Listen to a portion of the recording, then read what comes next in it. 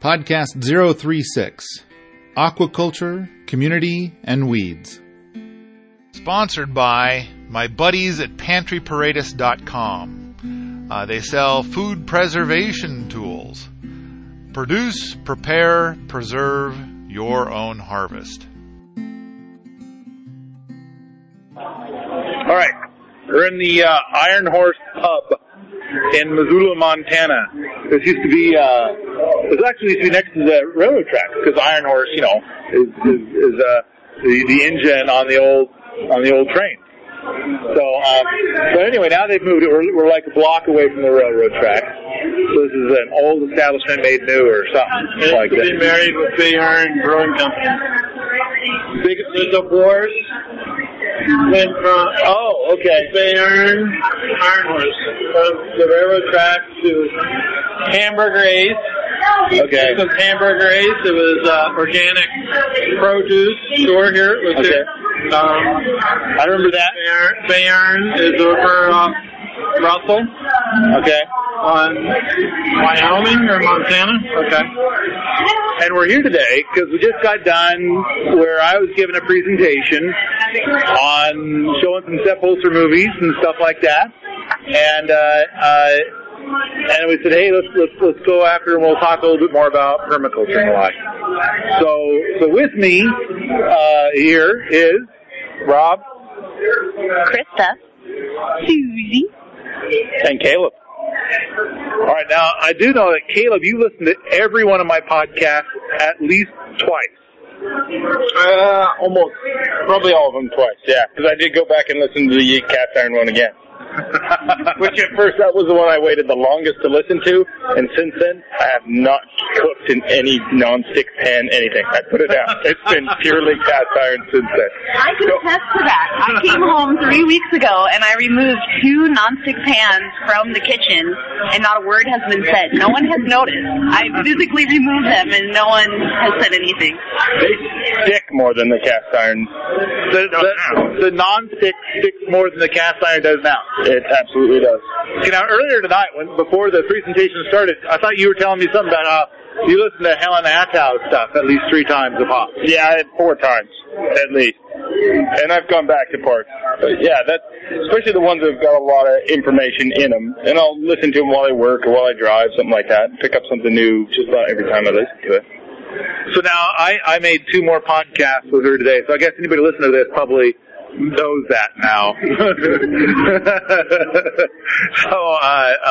But anyway, all right. So while we're here, we got our drinks. We're waiting. I got some food coming because I'm powerful hungry. What's the first question? You guys got a question for me? I mean, that's because the thing is about these podcasts is I kind of don't know what it is people want to hear about. And so I get people sending me suggestions about things to talk about, but then when I turn the damn contraption on, I can't remember what the questions were. I said, I need Jocelyn to line all this stuff up, because she ain't here, so. Do we get to ask you live now? No, and you can't say no. Say any questions. Oh, you'll find out if I'll say no. You find out. Go ahead and try me. I'm not going to go there yet. Since we just watched Sepultura's video, one question I had wrote down was natural fish food. And I think he had some polywogs in there, and I knew that you'd built a pond in Mount Spokane, right? So you had left that. And I was just wondering what features you could put in for naturally producing fish food, basically. Tell me you can talk about that for a minute. Well, now, I built a pond out on Mount Spokane that was the beginning of a massive system of ponds. But then shortly after finishing the pond, I left that farm. But this particular pond had a very deep bowl. And what the hell is the music they're playing here? I thought this was a family restaurant. So, what the hell do those women have on their heads? I saw that, but they were so into it. There's something going on out there. Crazy hats on the women. Okay. So I had this pond. It had a really deep bowl. and then it had a long finger off of it that went along the side of the hill that was perfectly level with the pond. So what you've got is a pond that's a good 10, 12 feet deep, and that makes for really good trout habitat. And then you got this finger. Oh, thank you. Yeah, and then if you want to call salad, other than that, is everyone okay?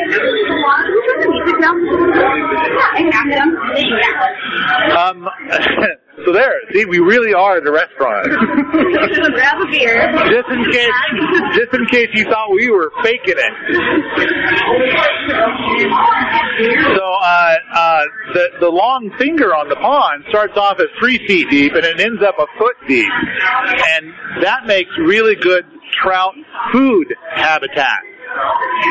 So then, and the different depths are important because some depths are going to be really good for one kind of critter, and the other depths are going to be good for another kind of critter. But then now that water is going to get to be pretty warm in there, and it's going to be warm and shallow. The trout don't like going in there. They don't like going, but boy, they sure like the food that pours out of there, and food pour, and so then after I left the farm, then the pond never got stocked with trout. And so I heard the following year that you would walk up to the pond and the pond would be totally black. But as you'd get up to the edge, this big spot would open up and you'd see the water was actually clear. It's the zillions of pollywogs that are backing up. So now there's going to be pollywogs, mosquitoes, there's going to be daphne, there's going to be all kinds of critters in that water there. Plus, as time goes on, then the water is going to, evaporate a bit, and then improve the dew factor for the rest of the surrounding land. Okay, I have a couple questions on that now. Can you go deeper than 12 feet in a pond, and how long until you establish this cycle? How long when you dug your pond until it was feeding itself?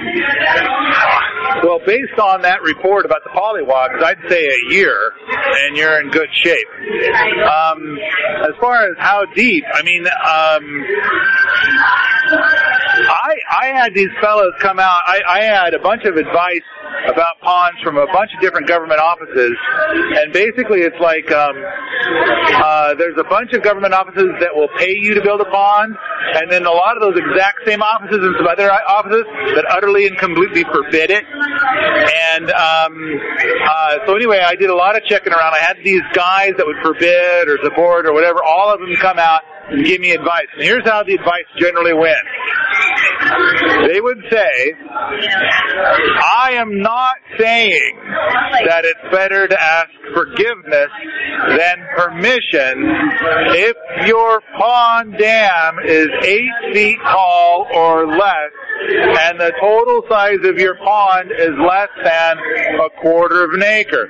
So they gave me lots of advice that started with, I am not saying.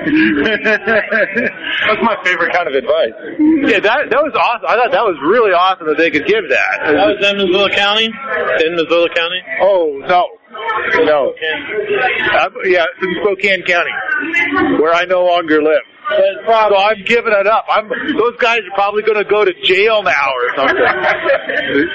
Criminals giving advice, telling people the way that it is.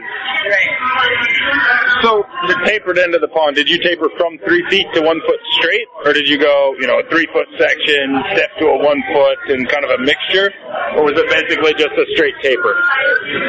You ever driven a Traco? Yeah, actually I have. Okay, so you can probably think about this for about 2 seconds, and you have the answer. How perfect of a flat level does it make? Flat level? What? Yeah. No, I drove the Traco in there and I dug it around and I kind of a mixture. It's all over the place. It was cattywampus all along that, and but it was kind of like 3 feet at one, and then it got to a foot, then it, and then I also designed it so that the emergency overflow is down at the end of the finger. Okay, so at the very shallowest end is your emergency overflow. Yeah. Because in the pond I built some other things. I mean, basically this particular spot had, during the summertime, it had less than a gallon per minute of water. And it would go underground a lot. effectively dry up a lot.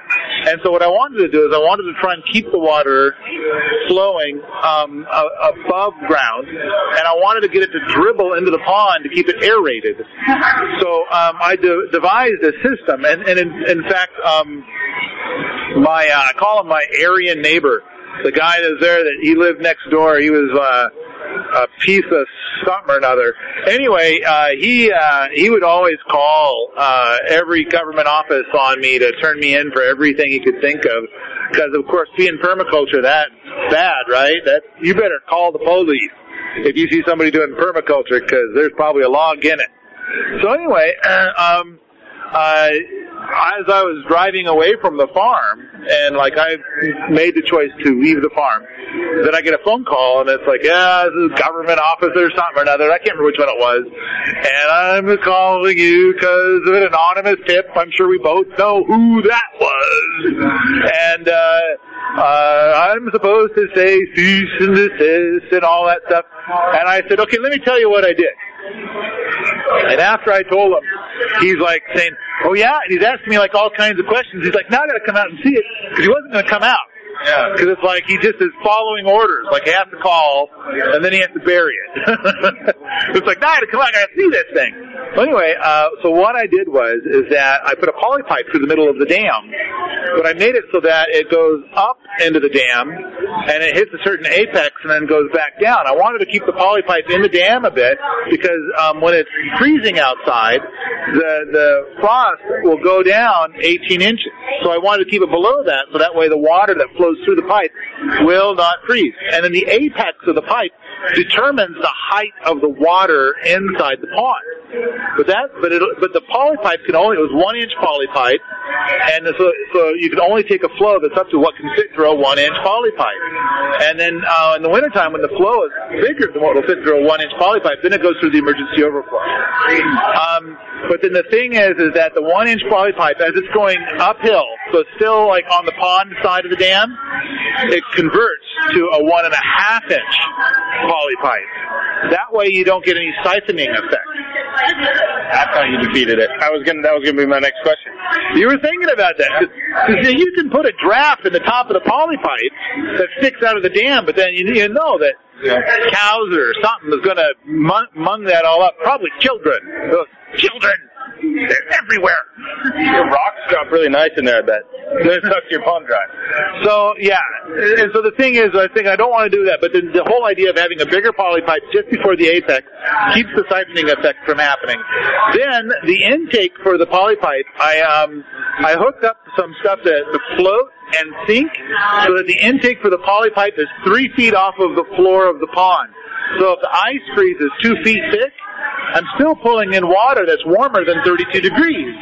And then I'm running that through the dam, so it should not freeze inside the dam. It's running warm water through it. And then as it dribbles into the next dam, it's still warm enough that it still shouldn't freeze as it flows into the next pond. Because the idea is I'm going to step the ponds, have a series of ponds. Can you just clarify, is the pipe buried in the dam, or is it exposed? Definitely buried in the dam. Now there's a risk with this, and there's ways to mitigate the risk. The risk is, much like why you can't have trees growing on your dam, the risk is the water will follow the pipe on the outside of the pipe, and then create this brand new little creek that flows right next to it, and then it'll get bigger and bigger and bigger, and next thing you know, the whole dam's gone downstream to visit the neighbors. So there's a couple of things that I've done to mitigate that, and so one of them is that at the apex I poured in a blob of cement, really rough cement. So it's harder for it to follow that. And when you get the soil packed down on top of it, then it's going to be a tighter pack.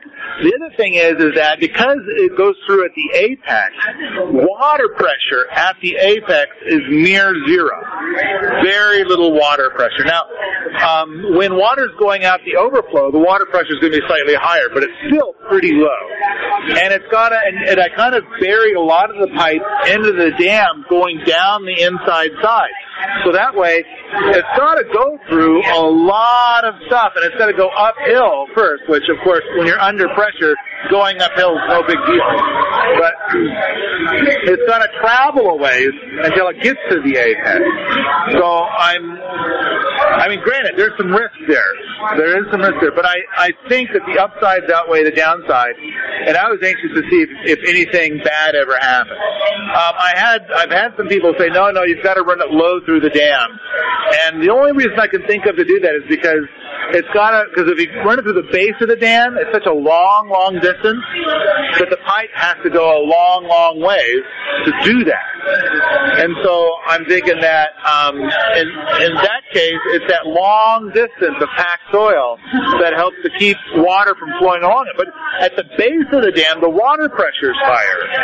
And so I don't know if there's been any studies on it, but I sure did a hell of a lot of reading on it. And I found a lot of people saying you got to do that. And I was not finding any information on why. They're like, just do what I'm telling you. But I see a lot of stuff that says just do what I say, and they don't have an explanation for it. And it turns out that they're wrong. So, and you know what? Seth runs it low. And so maybe I am wrong. Maybe Seth is right. Would you have the ability to actually drain the pond then the way that it is with the level that you're actually pulling out?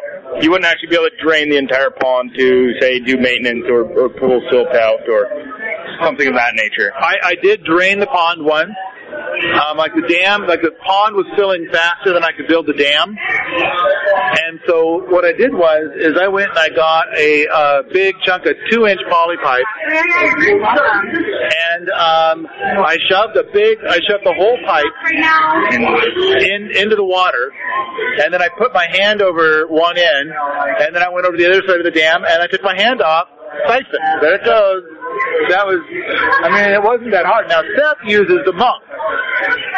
So, he's got a special way where his pipe goes to the low part of the dam, and then it does a 90-degree turn upward, and then the water comes in right at the top of the pipe. And oftentimes makes that tip, tip, tip, tip, tip sound. And then he can move the monk left and right because it can kind of rotate at the elbow.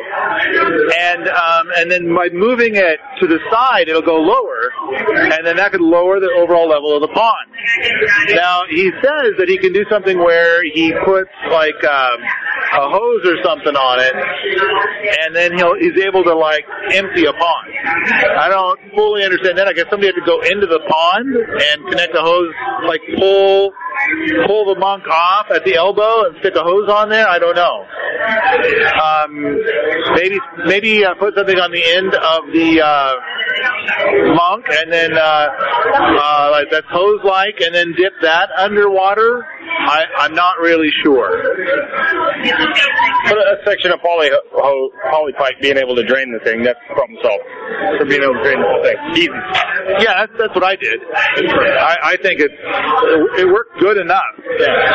So I'm going to pause this thing for a minute while I eat my goodies. Half the size of a regular Missoula City lot, but everyone had a cow, and they hire a shepherd to come and pick the cows up every morning, and so the cows are waiting at the gate, and the shepherd comes and picks them up and grazes them all day, and he brings them back, and in the evening you see the tatiks, which are the grandmas, the moms, the wives, the sisters out there waiting for their cows to come home, and the cows know which way is home, so they turn left, they turn right.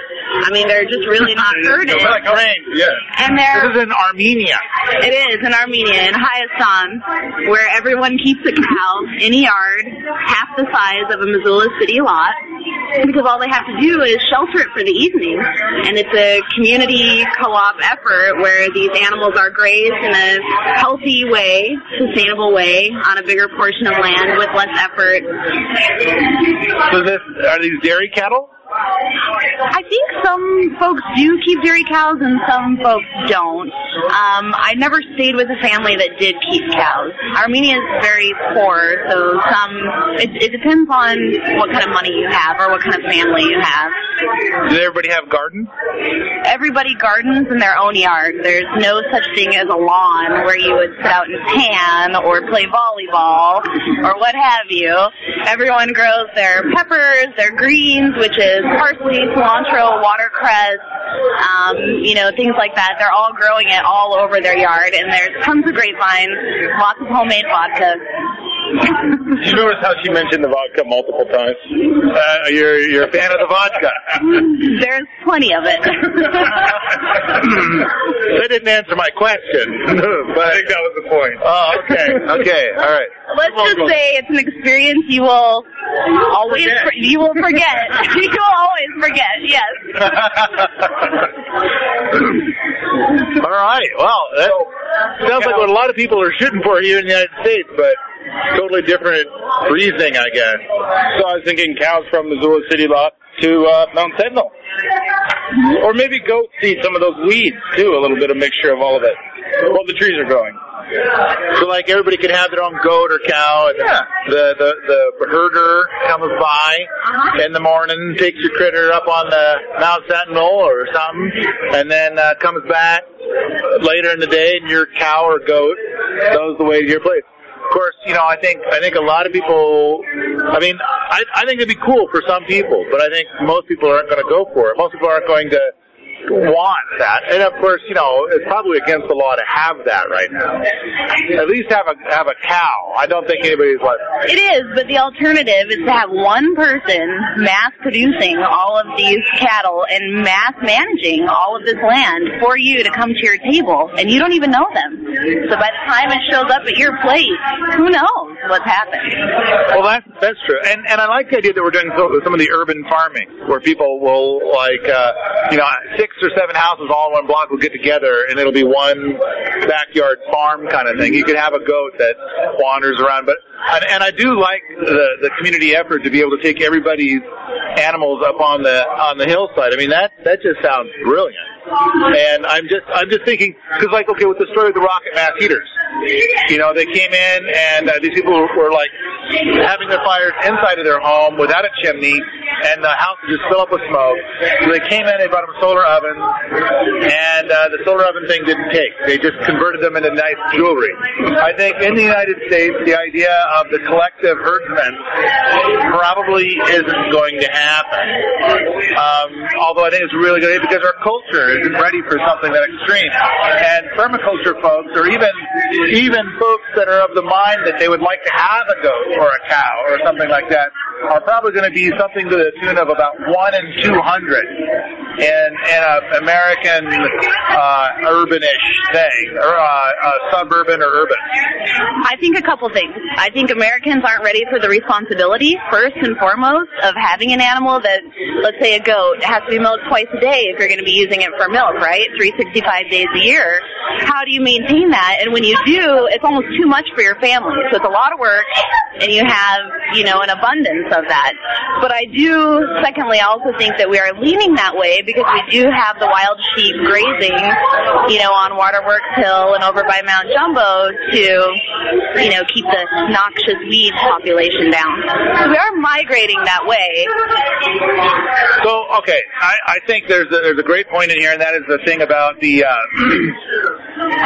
if you have 2 gallons of milk per day. Now, one quick thing is that if you keep the calf, put the calf on the cow half the time or 3/4 of the time, you end up with just the right amount of milk or whatever. But even more than that, even more important than that, is that I had a conversation with a fella the other day, which I thought just drove home such an important point, and that is that he grew a great big garden. He loved the garden, did not care to cook. Loved the garden, and his wife, said she'd cook. But when it came right down to it, everybody wanted to get Domino's pizza. Everybody wanted to go to the McDonald's. Everybody wanted to go and eat at these other places, and she didn't really want to cook all that much anyway. So a lot of that food in that garden went to waste. And now, one of these days, I'm going to make a big podcast talking about community stuff, because I think that the solution for something like that would be you got 20 people living under one roof, and then let's just magically suppose for now, until I reveal the way, let's just suppose it's magic. magic. That they all get along, no one gets stabbed, anything like that. They all get on. And so then, but you got a couple of folks in this group that are honestly keen on cooking. They're big on it. They love to cook. They love to convert that garden, but they're just itching for a garden. Oh, now I've met a lot of people. I'd say of all the people who can cook, only about 1 in 4 is keen on gardening, which is a real interesting thing. And then of all the people who love to garden, only about 1 in 4 is keen on cooking. And so it seems like you could have, in this house of 20 people, you could have 2 or 3 people that are powerful keen on gardening, and 2 or 3 people that are powerful keen on cooking. And next thing you know, you got 3 meals a day up here and there of damn good food, better than anything at McDonald's or at Domino's Pizza. And so it's all being utilized. But if you stick to the single-family household, it tends to not work out. Now, 60 years ago, in the land of June and Ward Cleaver, I imagine that it was an era where you said, "Woman, get in the kitchen and make me a pie." So, I mean, basically, it was expected. It happened, and so it's like the guy would have to go out, he'd have to go and work, and June Cleaver stayed at home, and she gladly prepared 3 meals a day, and it was cheap. I lived in a community for a while where we shared 2 meals a day were cooked, and everybody would sign up for 2 meals a week to prepare, and it worked out mathematically. All of our food was organic, and everybody could have unlimited food, and the food bill turned out to be $108 per month per person. And I would think that most people would hear that and think that is just insane. And we didn't have any limit. Now, we did not buy any prepared foods, so we bought a lot of flour, rice, beans. We bought a lot of meat. That was like open, hamburger was great, sausages were great. A lot of that was bought. A lot of vegetables, a lot of different things, a lot of fresh produce. So $108 a month, and it was first class food all the way, first class. Better than going to any restaurant. We had a lot of good cooks in the house. So, and fewer people tended to show up for the meals I prepared. But you get the idea. It was still a bargain. It was a bargain, and it could work. And I mean, there's a lot more to it. There's a lot of other bits and bobs. But when you brought up the thing about what's somebody going to do with all that extra milk? Well, one thing is that if it's a commodity, if it's something that the neighborhood values, they could sell it. But I think the bigger problem is for somebody who will actually consume it or use it or whatever, because if you have extra milk, then of course the obvious thing is that you preserve the milk, which is making cheese. Right, but that's a lot of work when you're already working full-time, let's say, because we're Americans. You're going out milking in the morning, you're feeding, you're cleaning, whatever you're going to do. You're doing all that in the evening, too. Who has time to preserve it all, too? I mean, you need a clone. Did you see my video with Chemo and his cheese cave? No. So there's a family, 2 people.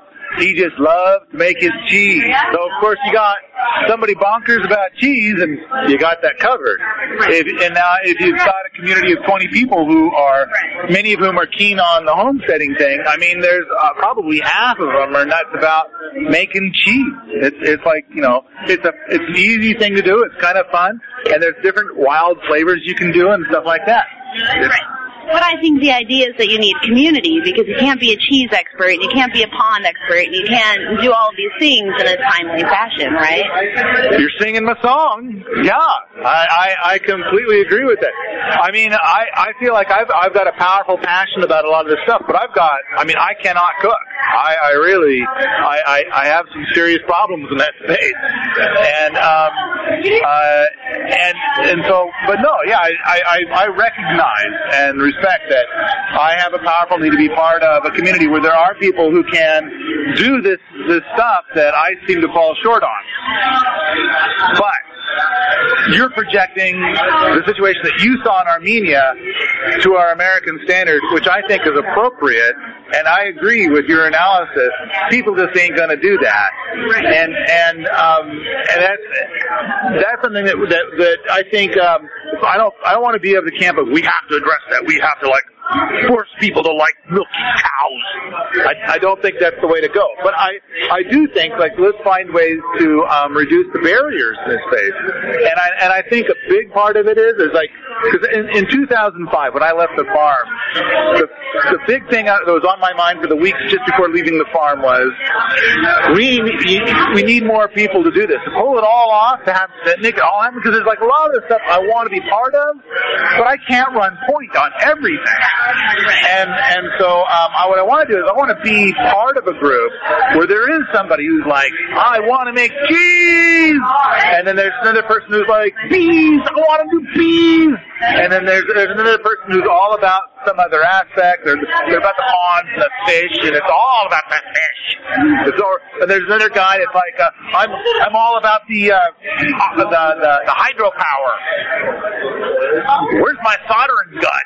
You know? And so then you bring all these crazy people together, and then there's the magic thing that I mentioned earlier, so that they don't stab each other. I think that's an important thing, that they don't stab each other. That's important thing. I think that takes some magic.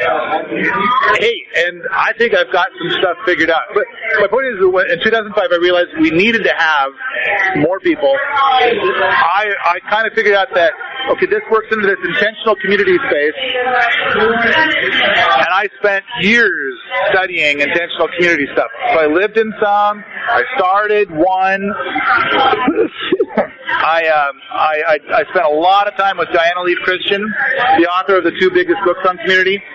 And after all of this time, I tried a lot of different things to try and get different stuff to work. And after all this time, I believe that, and I've seen examples of stuff work. The Bullock brothers totally works. Not a consensus system. I've been to a lot of farms where they have effectively community. They have a bunch of people living there.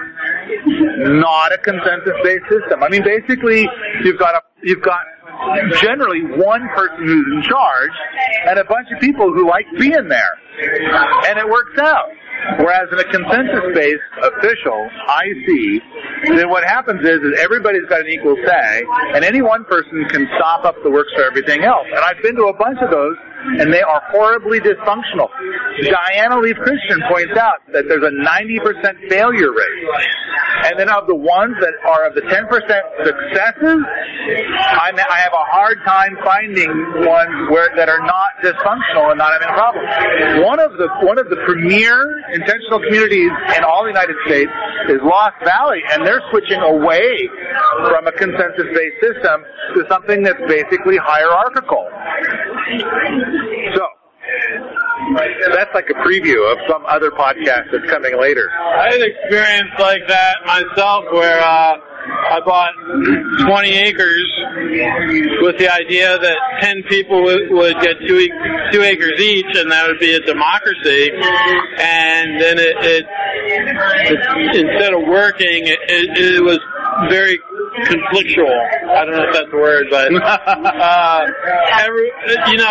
you couldn't put a shovel on the ground with someone thinking that was not a good idea. Right. So you couldn't do anything. With a democracy, you have something where 51% rules.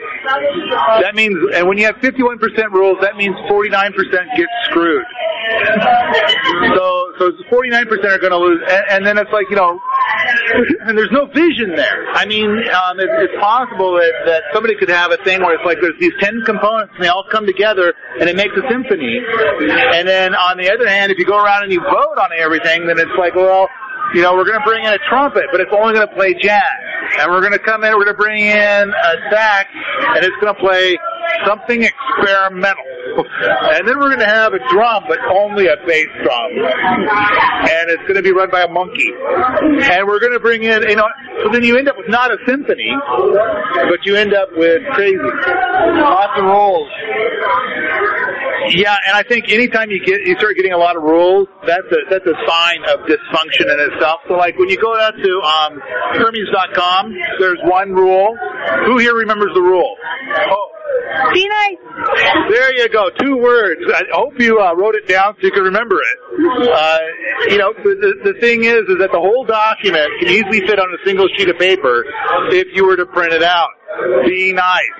So, and then I'm the only person who interprets what that means. So if anybody wants to start saying, oh no, that's not nice, or this is nice, or I'm deciding what's nice or whatever, nuh-uh, I don't buy it. I'm the only person who gets to decide.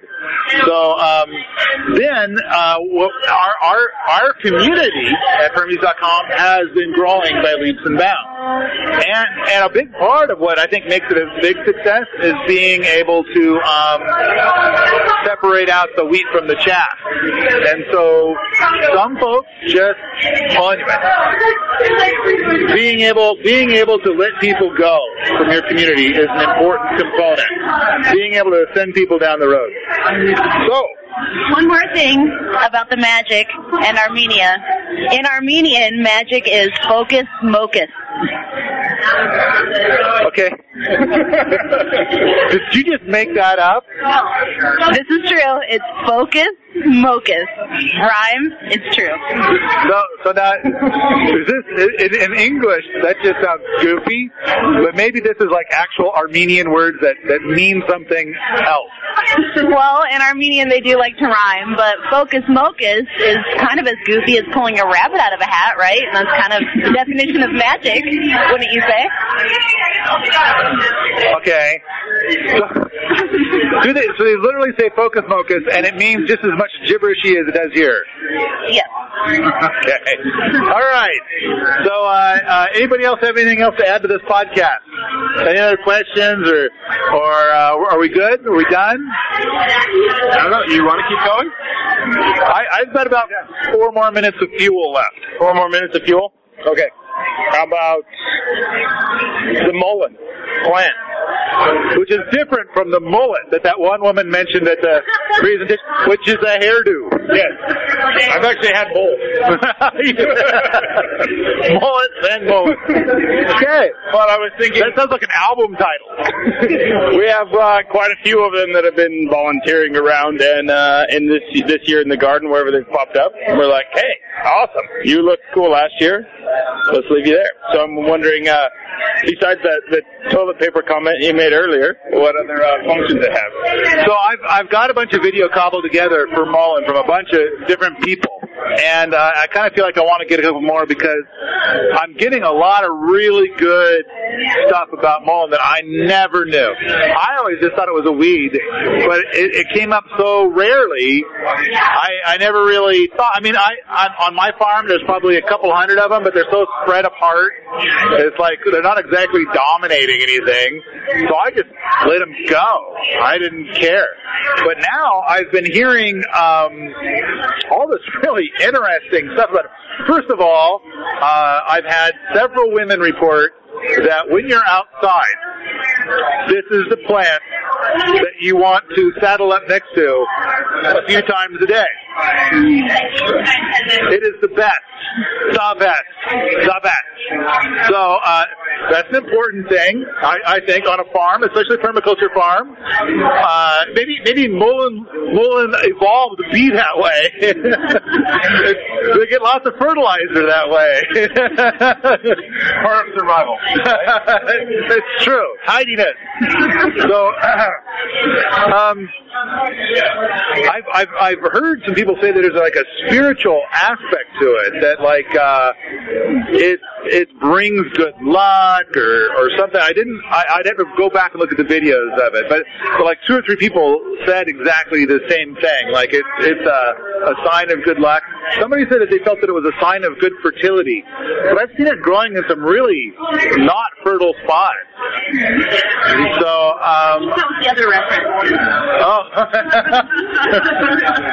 Sign, like it's phallic. Okay, I get it. It's very phallic, huh? Yeah. It's like got a bunch of them on there. It's growing in the gravel pit. I don't know about the fertility thing. It's ribbed for her pleasure. And you smoke it for a sore throat. Oh, yeah? Really? I heard it did have some medicinal stuff. Yeah. If you dry the leaves and make a tease and sweet for your lungs. So it does seem like there's a list of good stuff for it. But everybody that I saw and I asked about it, they were like, I like it. I mean, it is kind of got a certain, from the plant world, it's got a certain majesticness to it. Generally you don't get to a spot where there's like 40 mullein plants all in a bunch. Usually it's one by itself, and it's a fabric. And it's, I don't know, it's a nice looking plant, and it's so soft. Well, we're back to that. I think we already covered that, didn't we? So we let one go to seed last year in the garden, just because it wasn't really in the way, and I always kind of saw him as a weed, but I was like, hey, you're not really a weed. I don't know what you are, So we let it go to seed, and we've got probably 6 that popped up in this area now, and it's thriving literally in just turned up sand and gravel. Did nothing. Oh no, 6 is taking over.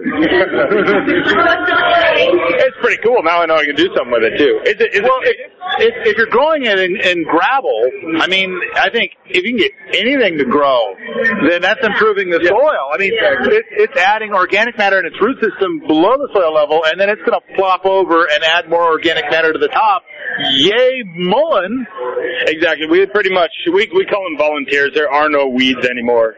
We call them volunteers. Whatever's growing, we're like, yes, we'll kill you later if we don't like you, but right now, we'll keep you. And actually the weeds provide great nurseries for what you are planting, where a little sprout is protected by the fast-growing weeds. And then, when the plant you like is getting higher, you pull the weeds, and then it mulch. Chop and drop. Chop and drop. I could show lots of different examples of that in our place, where there's a particular weed, especially in the clay-based areas that had been turned over. There's a weed that came in. It's like 8 feet tall. I don't know what it is. I thought, oh, this is terrible. Now this year I went back there and looked, and there's grass in there now that's grown up inside of it, and it's like, oh, this is perfect. I've got like a half an hour of video of Skeeter going through his big patches with a sickle and saying, this weed here, and then he'll like tell you a 7-second story of a weed, and he's like, I'm going to leave that, and then this stuff here, I don't like that, and he pulls it out, and then he goes on to the next thing, and he's doing a bunch of chop and drop, and he's doing this, that, and the other thing, and it just goes. The thing is that he's going so fast, you can't quite make out what he's hacking out. It's like, this is called so-and-so, and it's like, I didn't even get to see it. So it's like one of those things where it's like, I was thinking, who would I name this video? Just Skeeter and Weed? Skeeter, and they're not weeds then. Skeeter and his sickle. Just call it weed and see how many YouTube videos you get. On that note, can I say one more thing? If you have a weed, like, I don't know, mullein, like, depending on the root, that it could be delivering moisture or nutrients from a different layer. All plants are doing that. Unfortunately, few are doing something allelopathic. And I would think anything allelopathic is typically something that I'm going to, give it a stink eye, and I'm probably going to discourage. But you're right. Nearly all plants. Knapweed is allelopathic. Yeah, it exudes niacin out of its roots. So for those listening, for the pod people out there, then knapweed is something we have a lot of in this area, and it's kind of like the big one that most people are fighting. But it actually turns to be one of the easier ones to fight once you know how. But it does. Whenever you're trying to do a monocrop on a dry, sandy soil, knapweed shows up. But once you move into a polyculture, the knapweed just moves out. All right, and now you've got one more thing? So, pod people, Paul has agreed to come to Caleb and I's house in a couple of weeks. Stay tuned. We're so excited to have you.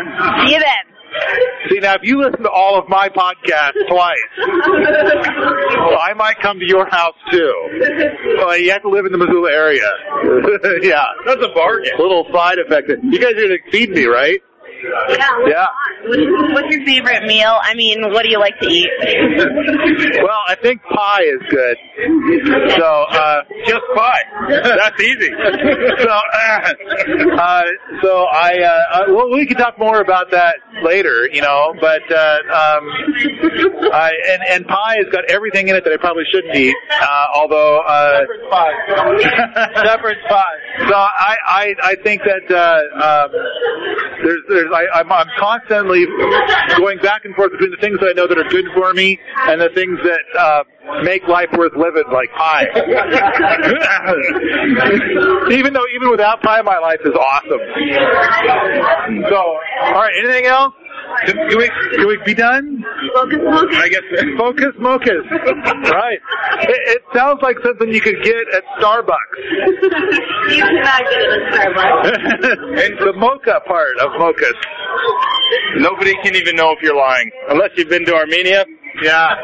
He's making this shit up. Make it up. All right, if you like this sort of thing, you can Google it, maybe. Come on out to the forums at permies.com, where we talk about plants that some people like better than others, homesteading, and permaculture all the damn time.